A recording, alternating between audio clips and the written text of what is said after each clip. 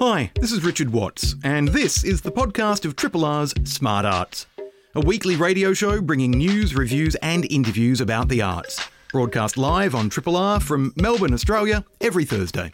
Hope you enjoy the podcast, and if you have any questions or feedback, feel free to get in touch via the Triple R website.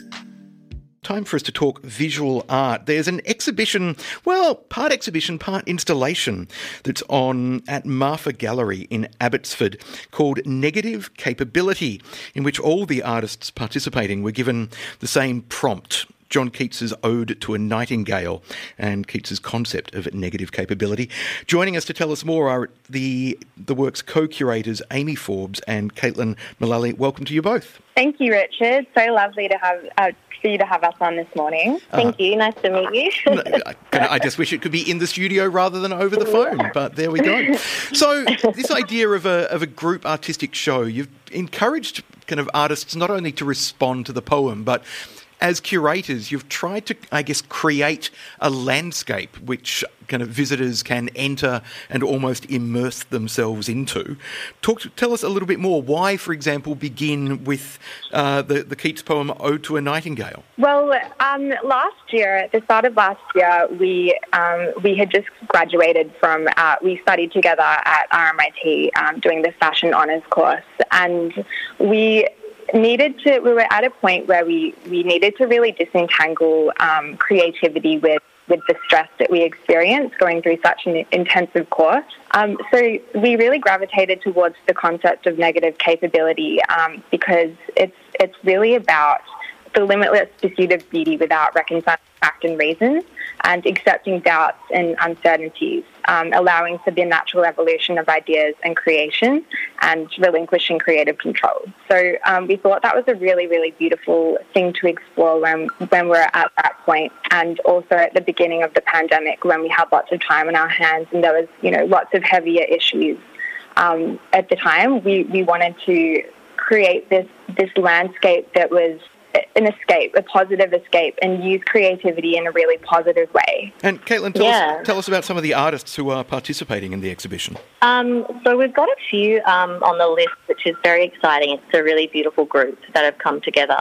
We've tried to collect lots of different mediums. So we've got moving image, so Tasman Slicer and Tara Gadza, they're working together and they've created a pretty amazing film. So they wrote the script and created everything as a response to this concept.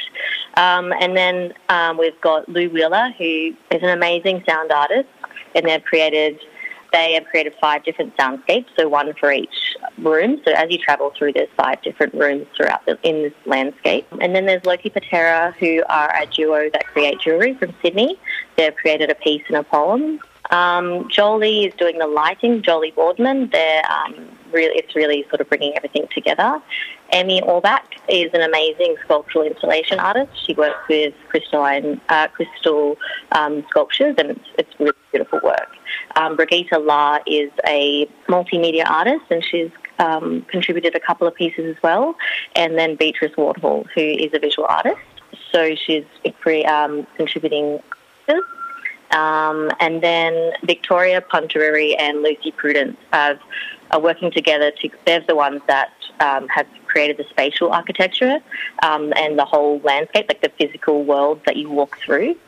And then as the curators, we're also exhibiting our own work. So we've got our own brand called Veils of Cirrus. And so we're putting in a piece in each room as well as curating the whole exhibition. Now, the challenge for an exhibition like that in terms of curating it is, given that you have so many different aspects and elements, as we've heard, yes, there's the spatial architecture of the space overall, there's the lighting to highlight different elements, but because you've got so many artists working across different media, music, film, sculptural installation and jewellery, there'd be the risk surely that one element will dominate another, or that it won't blend into the whole that you've imagined at the start of this creative process. So Amy, talk to us about how you and Caitlin have worked together curating this to make sure that no one aspect dominates, that it does indeed blend into a harmonious whole. It's been a really beautiful experience. We've really tried to let negative capability, like the actual concept, dictate how we've curated everything and let it naturally evolve. So we've wanted it to be very collaborative. It's quite a core ethos with our brand. So we've really let everyone sort of take the idea and choose a part of the poem that they really gravitated towards. Then we've created the landscapes, and then we've asked them to include their work in which of the rooms they really wanted to. And then as for how it's naturally evolved and worked together, it's been really, really interesting seeing it all come together, but it's worked really beautifully. And sitting in the space right now, I don't feel any one aspect sort of dominates, which is really beautiful.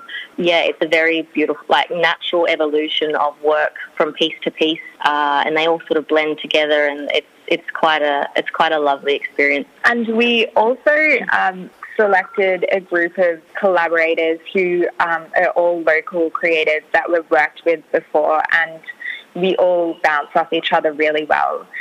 So there was never a doubt in our minds that this would come together in a really beautiful way with a great cross-pollination of ideas. Now, I'm certainly intrigued just by the different kind of, and again, disparate elements of the work. You could create an exhibition, given that your own practice looks at wearable art, for example, amongst part of your practice.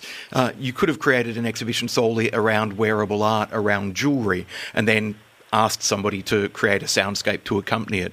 But it really feels like you've decided that you didn't want to be limited to one art form, one idea. It certainly sounds like an ambitious project. Yeah. Well, that's a good point. This is actually a really big part of our ethos.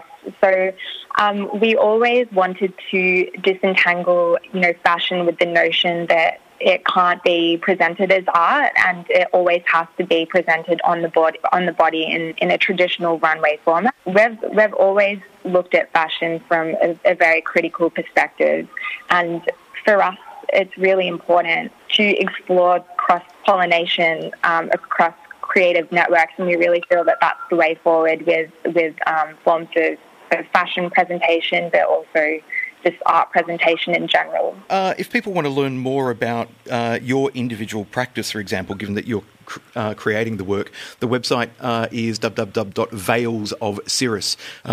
Cirrus presumably referencing kind of veils of cirrus cloud drifting across the sky. Yeah, correct. Thank you. It's not a common word that people know. So I'm glad you know the reference. Yes, it is referencing the cloud formation. And the exhibition/installation itself is showing at Marfa Gallery, M-A-R-F-A, Marfa Gallery, Level 1, 288 Johnson Street in Abbotsford. And have you taken over the entire space? We have, yeah. So it's the gallery space is quite an open, big room, and it's up on the first floor. And yes, we've taken over the whole space and then created the fictional landscape within it. It's opening, I believe tomorrow night, Friday night, the 23rd. Yeah, it's very exciting. Tomorrow we open at 5. We're doing it in time slots, but we're very excited to say we're sold out tomorrow. It's a ticketed event that's available through our Facebook event page. There's a link to Eventbrite. But then we also have Saturday selling as well, so it's open all day Saturday from 2 until 10, so people are welcome to book in a time for that. And then we're also doing there'll be a pop-up shop as well. It'll be available throughout the whole exhibition, but on Sunday that'll be a focus, so there'll be a store here, and every artist involved is contributing like a memento and just a small aspect of their work to be able to purchase. So it's pretty exciting. We've also got some amazing sponsors too. So Conpura Maru have given us a beautiful selection of natural wines. Bodrigi are giving us beers, and the Good Brew have generously contributed some kombucha as well. So lovely drinks on offer as well. So also just on the memento shop, I just wanted to add that, for example, one of the senses that we're exploring in this space is actually scent. And we'll have, little bottles of scent from each room available to take home as well. And you mentioned the booze sponsors. Refreshments are provided as part of the ticket price. Tickets ranging from $15 to $20. So the opportunity to then enter and explore and wander through the space. As we said, the exhibition / installation, Negative Capability, is showing at Marfa Gallery, Level 1, 288 Johnson Street, Abbotsford. It is is a ticketed exhibition, which also then allows COVID-safe rules to be adhered to in terms of the number of people in the space. And Amy and Caitlin, you mentioned that if people want to book, they need to go through your Facebook events page. Correct. Yeah. There's a link to Eventbrite, and you can just choose your time slot from there. Yeah, so just Negative Capability on Facebook. And we will have some limited tickets available at the door, but not many. Only if we haven't sold out prior. Yeah. So, yes, search for Negative Capability on Facebook to find the Facebook event page, link there to Eventbrite to book a ticket, and then wander in and explore and immerse yourself in an exhibition that includes visual art, multimedia, sculptural installation, jewellery, music, film, wearable art and more. I've been chatting with Amy Forbes and Caitlin Mullally from Veils of Cirrus, who have curated Negative Capability at Marfa Gallery in Abbotsford. Amy and Caitlin, thank you so much for joining us on the program. Melbourne's own Triple R. One of the things about my day job, I work at the website ArtsHub, artshub.com.au. Here at Triple R, I tend to focus on what's happening in Melbourne, but at ArtsHub, I get these tantalising media releases from all over the country about shows that I think, if only I could fly up and see that. That looks great. One of those shows, a couple of years ago, I got an advanced media release about a new Australian musical called Fangirls, and I thought, that looks intriguing. And then it got rave reviews, and then it had a return season, and then it's been around the country, and now, finally, it's coming to Melbourne. I'm joined on the line by the show's creator, Eve Blake. Eve, thanks for joining us here at Triple R. Oh my gosh, thanks for having me. I'm so flattered that you've been following the show. Well, it's one of those things, it's the frustrating side of my day job going, this show is getting rave reviews at Belvoir in Sydney and I can't get up there. And then I think it had, a Queensland theatre season, and then it came back to Sydney. So it's obviously resonated with people hugely. Let's step back a moment. It's a show which taps into the passion of teenage fans, and in particular it's a celebration of the fact that, I guess, of the traits of teenage girls that are so often derided by some sniffy music critics, for example. But instead of mocking that, you've dived into it and embraced it and celebrated it wholeheartedly.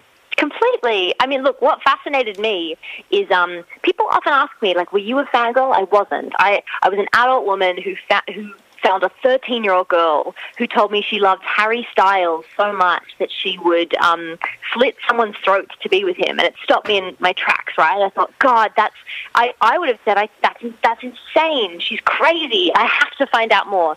So I started researching fangirls, and I thought, oh, wow, fangirls are so mad. This will make such an interesting, high-stakes show. But then I had my mind completely changed because I noticed that in all the press coverage about fangirls, I would frequently see that if journalists were, talking about young women and their interests, they would use words like hysterical and crazy and over the top. And that certainly is the dominant reputation of young girls who are, quote unquote, obsessed with things. But I suddenly realized we don't use those words when we're describing young men who are really passionate about sport, right? We use words like passionate and loyal, and we say that's the love of the game. And I was like, oh my goodness, we've got to talk about how we talk about and to young women and who we tell them that they are. And who we tell them they might become. So that's really what the show is about. But God, that sounds so serious. It's also just a lot of fun. So you've kind of created this high-energy show and really, at some points, trying to create the idea, a pop concert on stage, the kind of exactly One Direction style show that would have people screaming their lungs out. And fandom goes back kind of to anybody listening who was old enough to remember Beatlemania, for example, will know that this is not a new phenomenon, but it still has been derided for decades. And now you've come along and you're celebrating that. Well, yeah. I think anyone who's been a teenager knows that it's the best of times is the worst of times, right? I knew if I was making a show, it had to feel as adrenal as it felt to be 14 or as high stakes as a first crush feels. And so for me, I was well, it has to feel the most hectic pop concert you've ever been to. And then, little did I know that then we would be performing the show in a pandemic when there has been no concerts for a year. And it's been so interesting, right? Because audiences this year on tour have been going off. Like, you can tell no one's been at a concert for a year because it's a musical, but some people are showing up with, signs, like it's a pop concert. People are screaming and cheering along, and, yeah, it's been really exciting. In terms of writing the show itself, did you have a strong musical background previously? Because writing an Australian musical or a piece of musical theatre, Australia doesn't necessarily triumph in this area internationally. We keep importing big American shows rather than focusing on our own. So tell us about the development process, the creation of the show and the songs within it. Yeah, sure. Well, interestingly, I actually still don't play a musical instrument, and I came to this as two things: a playwright and someone who'd been a teenage girl and wanted to talk about it. And I taught myself how to write music for this show on the computer. But what it means, I think, is that a lot of musicals you'll hear have been written by someone who, for example, is brilliant at the piano or maybe really good at guitar, and so the score will be built off the back of one instrument, which is the key idiom of the show. Whereas for this, I really had a blank canvas. So I thought, okay, what does it feel like to be a teenager? Like I said, it feels like a stadium, a screaming stadium of feelings, right? But I also thought, reading all of these tweets that I was researching it about Harry Styles and One Direction and Justin Bieber, I was like, wow, this is kind of spiritual, right? I'm reading all these devotional tweets, and what would it feel like if you went to a show that sounded like something between a cinematic score, like the biggest pop concert you've ever heard, but also kind of had this beautiful, heart-melting girls' choir at the center of it that kind of sounds like this angelic church choir in the Church of Harry. So I feel like the score that you hear at the end, it doesn't sound like other musicals that are out there because it's been made in this real kind of, with this mashup sensibility. And in terms of the look of the show, partially because this was not a big commercial musical but a piece of theatre, and it has to be able to tour, the set design features a number of large screens, for example, so you can use kind of video to capture some of the colour and the movement and the vox pop style approach to interviewing fans, but it's nonetheless got to be relatively portable, I imagine, in order to get it around the country. Yeah, well, what's interesting is we first, did the show at Queensland Theatre and then Belvoir, which are both two subsidised theatre venues with subscribers, where you come and you see a play that maybe runs for 6 weeks. But what's interesting is our director Paige is a genius because she's like, I'm going to figure out how to, on this budget, deliver not just a musical but a Beyonce concert. And when you step in, there are these giant LED screens that do 800 more things than you expect that they could in the show, and a stage with that is covered in holographic glitter. So it's really, you step into the theatre and you're like, oh, there's not much on stage, but then when it bursts to life, the places that Paige takes you, it's really exciting. And tell us about the cast in the show as well. You were originally performing in Fangirls, but you've since stepped out. Yes, I'm obsessed with this cast. I'm so obsessed with them. And what's great is 7 out of 9 of them are from Melbourne. So, this cast are playing teenagers. So, necessarily, we had to get a bunch of young people. But everyone is kind of fresh out of uni. This is their first big gig. And they really, it's such a star-making performance for all of them. In Melbourne, now playing the lead role is Karis Oka, who is just, anyone who's seen the show will tell you, it is like a star is born. She's unbelievable. And I'm really excited for Melbourne to fall in love with her and the whole cast. They're just they're worth the ticket price alone. Now, I've also heard great things about James Meduse, who I think is playing a kind of... Oh, they are extraordinary. I had heard great things about them. They were cast in a musical which everybody's talking about, Jamie, which was one of the shows that seemed to fall victim to COVID shutdowns and lockdowns, unfortunately. But yes, James Meduse, clearly someone to keep an eye on, and particularly in this show. Tell us about their character. Well, what's really fun, right, is it's a show called Fangirls, but it's not just about girls. Like, there's all these other characters that you get to meet, including so our protagonist Edna. She's 14, and her best friend online is someone we only know as Salty Pringle, and they are a queer kid in Utah who is furious that their favorite boy band only ever sings about girls. Like, what about singing about boys? You know what I mean? So they just kind of want to queer the world. They want the world to be more inclusive and safe space, but they're like fabulously enterprising and like that's the character that James plays. But what's fun too is like there's also a really beloved character is the character of Edna's mum, because this is also a show about what it's like to raise a teenager who you cannot get to look away from their screen, and who spends a lot of time online and you don't necessarily know if that's a safe space for them.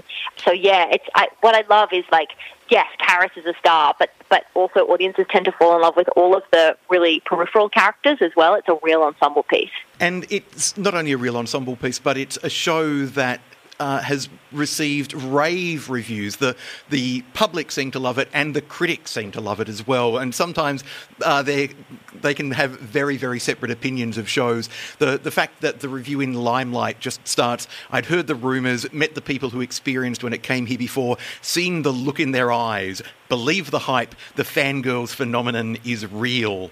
It really does. You seem to have captured something here which is resonating with so many different age groups, backgrounds, people from who would normally prefer a kind of, quote, well-written play, unquote, to something that is so vibrant and youth-focused, but passionate and understanding all simultaneously. Oh, well, look, that means a lot. I mean, when I wrote this show, from the outset, I was like, you know what? It'd be very easy to write a show, or it'd be too easy to write a show that's just for teenage girls, right? Or that was just made fun of them. And my goal was to try and figure out how to make a show that would get you to laugh at these girls only to cry with them. And ultimately a show that, like, my 70-year-old dad would come to and cry his eyes out in. So it's been really special to have people of all ages come up to me and go, that's me, that's my story, I get it, you know, I connect with that. So thank you. That's the dream. As a fan myself, I'm a big Doctor Who nerd, and nothing gets me more excited than, I don't know, news that a lost episode from the 1960s has been rediscovered. Oh, really? I collect Doctor Who books and toys and have since I was a kid. So I'm an adult fan, and I suspect that fangirls, I will see part of myself reflected up on stages as I was when I was a teenager, and I cannot wait to kind of re-experience that when Fangirls comes to Melbourne. It is on at the Playhouse Theatre from the 28th of April to the 9th of May as part of a national tour. Tickets are now on sale via artcentermelbourne.com.au. So jump online to book tickets for Fangirls, as I said, showing from the 28th of April to the 9th of May. I've been chatting to its creator, Eve Blake. Eve, thank you so much for joining us here at Triple R. This is a podcast from Triple R, an independent media organisation in Melbourne, Australia. Triple R is listener-supported radio and receives no direct government funding. If you would like to financially support Triple R by donating or becoming a subscriber, hit up rrr.org.au to find out how. Joanna Murray-Smith is an Australian playwright whose work has been produced not only by the Melbourne Theatre Company and many other theatre companies around the country. Her work's also been staged on Broadway, the West End and the Royal National Theatre in London. Joanna Murray-Smith, thanks for joining us here at Triple R. Thank you so much for having me. Lovely to be back. Well, after a very strange year last year in which I remember in the way, that irritating and sometimes delightful way that Facebook will say, do you remember this memory from a year ago or 2 years ago? It recently brought up a meme that I'd shared, which basically said, it's a global pandemic, no one is expecting you to write a masterpiece. I think there was pressure on writers and artists to go take advantage of this unexpected downtime and write a symphony or a novel or a magnum opus. Yes, it was good to have the writing time, but it was also a difficult time for many, emotionally turbulent and unsettling, to write in. What was your experience of the pandemic as a writer?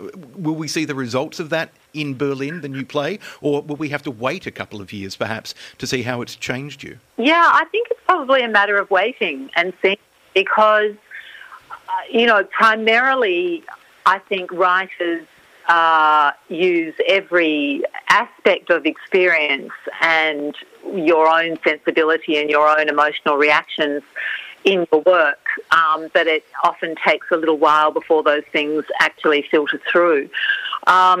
And I think the primary value of, if there were, and there were silver linings to the pandemic, the primary silver lining for me was being able to absorb rather than produce. So I set myself a little mission of reading memoirs for as long as COVID lasted. If I wasn't going to meet people any other way, I'd meet them through the pages of books, and kind of found the experience really transformative and inspiring. They weren't the memoirs of famous people. They were more like famous memoirs in terms of their sort of depth of sensibility. So they were by people who had survived incredible tragedy and big life events, but beautifully written. And so it was actually, that was very transformative for me. And I'm sort of feeling now a little bit agoraphobic about coming back into the world. I was saying to my husband yesterday, I've never found it so hard to go to previews before. And it's not the play or the production, it's just being back out in the world again and feeling, I suppose, judged. I can understand that because we spent so much time indoors, isolated, distancing socially and to a degree kind of emotionally from people as well. It felt unsafe to interact. Now, tonight, you've got an opening night of your play, I believe. So you'll be kind of out into the world and in a throng of people in a foyer. I know, it does feel a little weird, and I have another opening night next week in Sydney because my earliest honour is opening in Sydney at the same time as my most recent play, Berlin, is opening in Melbourne. So it's sort of a double whammy. I mean, look, I'm incredibly grateful that theatre is coming back again. I'm very conscious of the fact that Australia is kind of at the forefront of theatre coming back, that you know, my plays have been optioned for productions all around the world, and none of those productions that, you know, are yet to emerge or even to be a whisper about getting them back on the road. So I'm conscious that it's going to be a slow process, and I should be grateful, incredibly grateful for this opportunity. And in fact, you know, there are moments when you're sitting in the theatre alone or almost alone, watching the actors in a dress rehearsal, and feeling the incredible excitement that a playwright feels when they're seeing something that began as a tiny little flicker of an idea 3 or 4 years ago, now fully dimensional, you know, in all the collaborative flourishes of lighting and sound and really superb performances in this case. And it's, you know, you are reminded once again of why you do it and why it's such a privilege to do it. To tie in some of the things you were speaking about earlier, you said that the impact of lockdown, the effect of it, we may have to wait several years to see how that plays out in your writing. So ideas take time. But you also mentioned you'd been reading memoirs of people who survived incredible tragedy. Your mother escaped terrible tragedy in Europe, the Holocaust, coming to Australia at a young age. You have written about a young Jewish woman haunted by World War II in the past, very, very early in your career. It's taken a while, perhaps, again, for that to filter through. This new play, Berlin, acknowledges the tragedy, the history of the city of Berlin that people live with every day. But you've written that as a two-hander in which two young people are also grappling with love, and perhaps at the heart of the play asking the question, how can you celebrate and fall into the abandon of love when you live in a city in which there are literally plaques on almost everywhere you turn, acknowledging who lived in this house previously and were exterminated during the Holocaust? That's right. And that was really from the idea was sparked from going to Berlin and being astonished at how present the past was, and also how engaged my kids were with the past.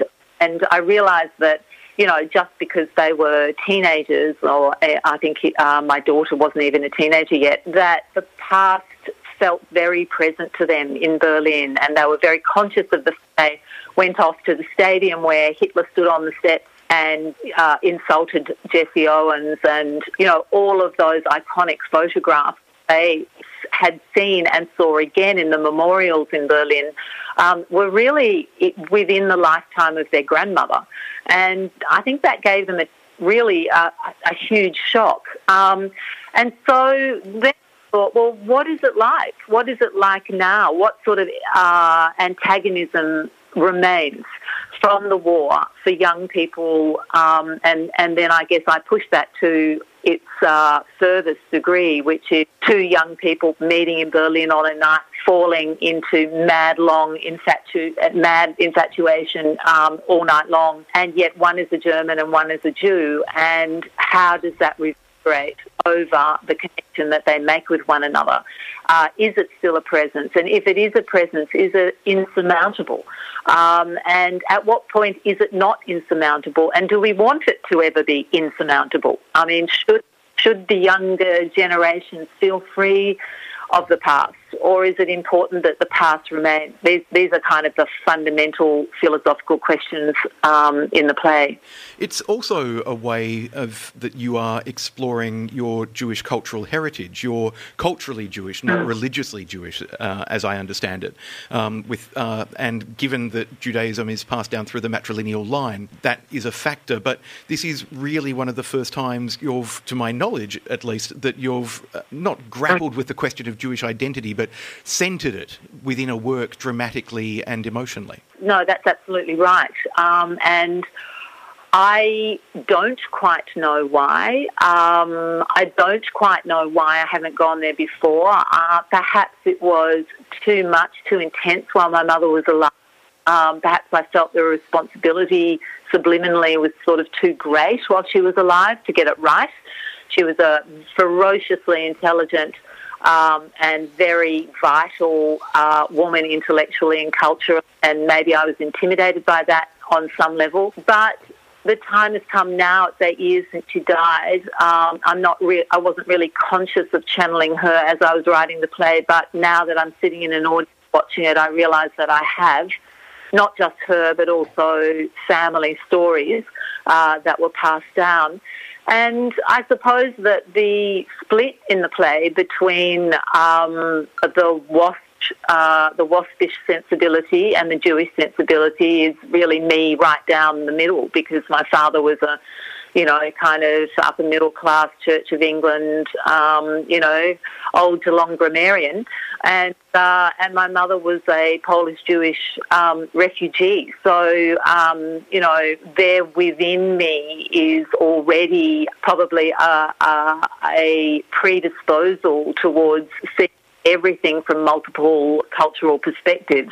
I mean, not that they were divided about the war, of course. My father was a kind of honorary Jew in lots of ways, but still, our cultural backgrounds inevitably make us more or less sensitive to certain angles of remembering and forgetting. The play Berlin is a two-hander. We have a young German woman and an Australian Jewish man meeting, falling in love. So those two characters perhaps represent different parts of you. But it's certainly not the first two-hander you've written. This is Switzerland is just one example.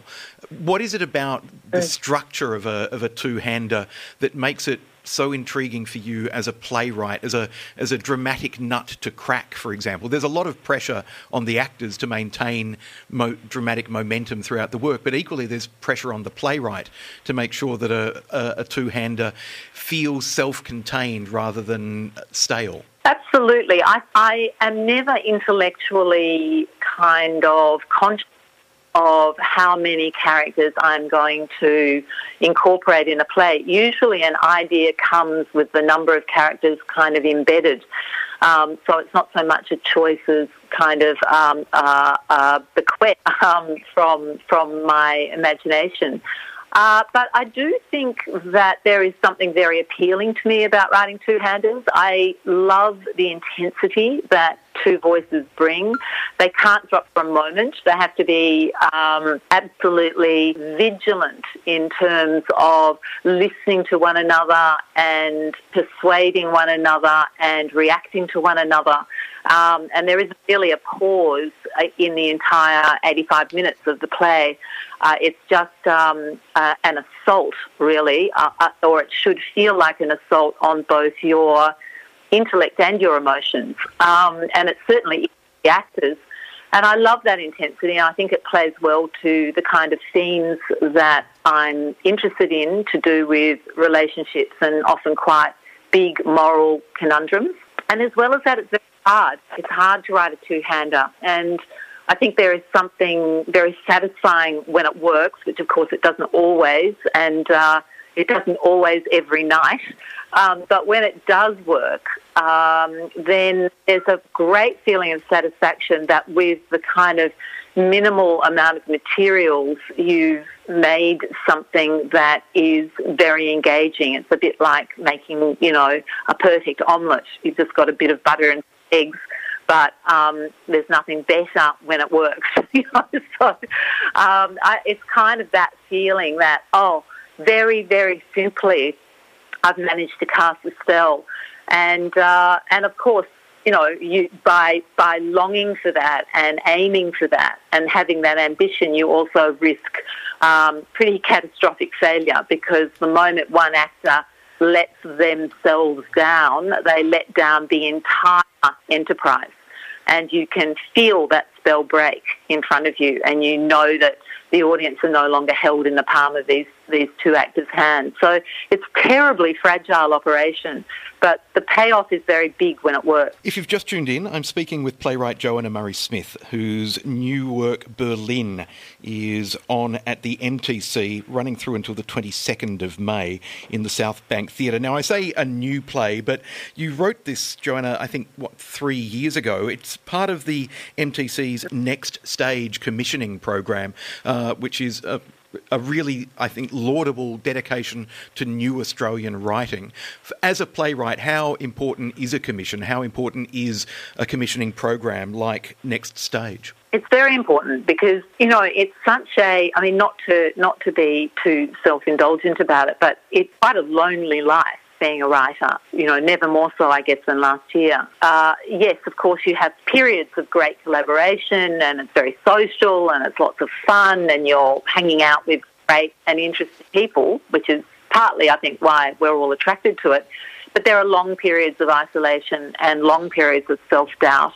And if you don't have the self-doubt, then you're not much of a writer. So having that external vote of confidence, even at my age, at my stage of writing, is incredibly important. To have someone say, this idea is so exciting, we can't wait to see the outcome, and we're getting behind you all the way, makes a phenomenal difference to your ability to sit down and write, and belief that you can write something that will be rewarding for the audience. And it's really, a very different experience to writing a play on spec, so to speak.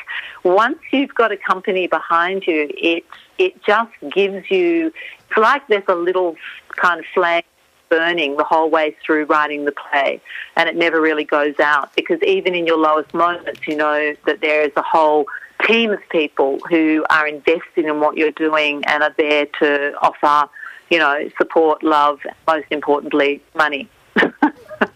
Joanna Murray-Smith's latest play, Berlin, has its opening night at the MTC South Bank Theatre tonight.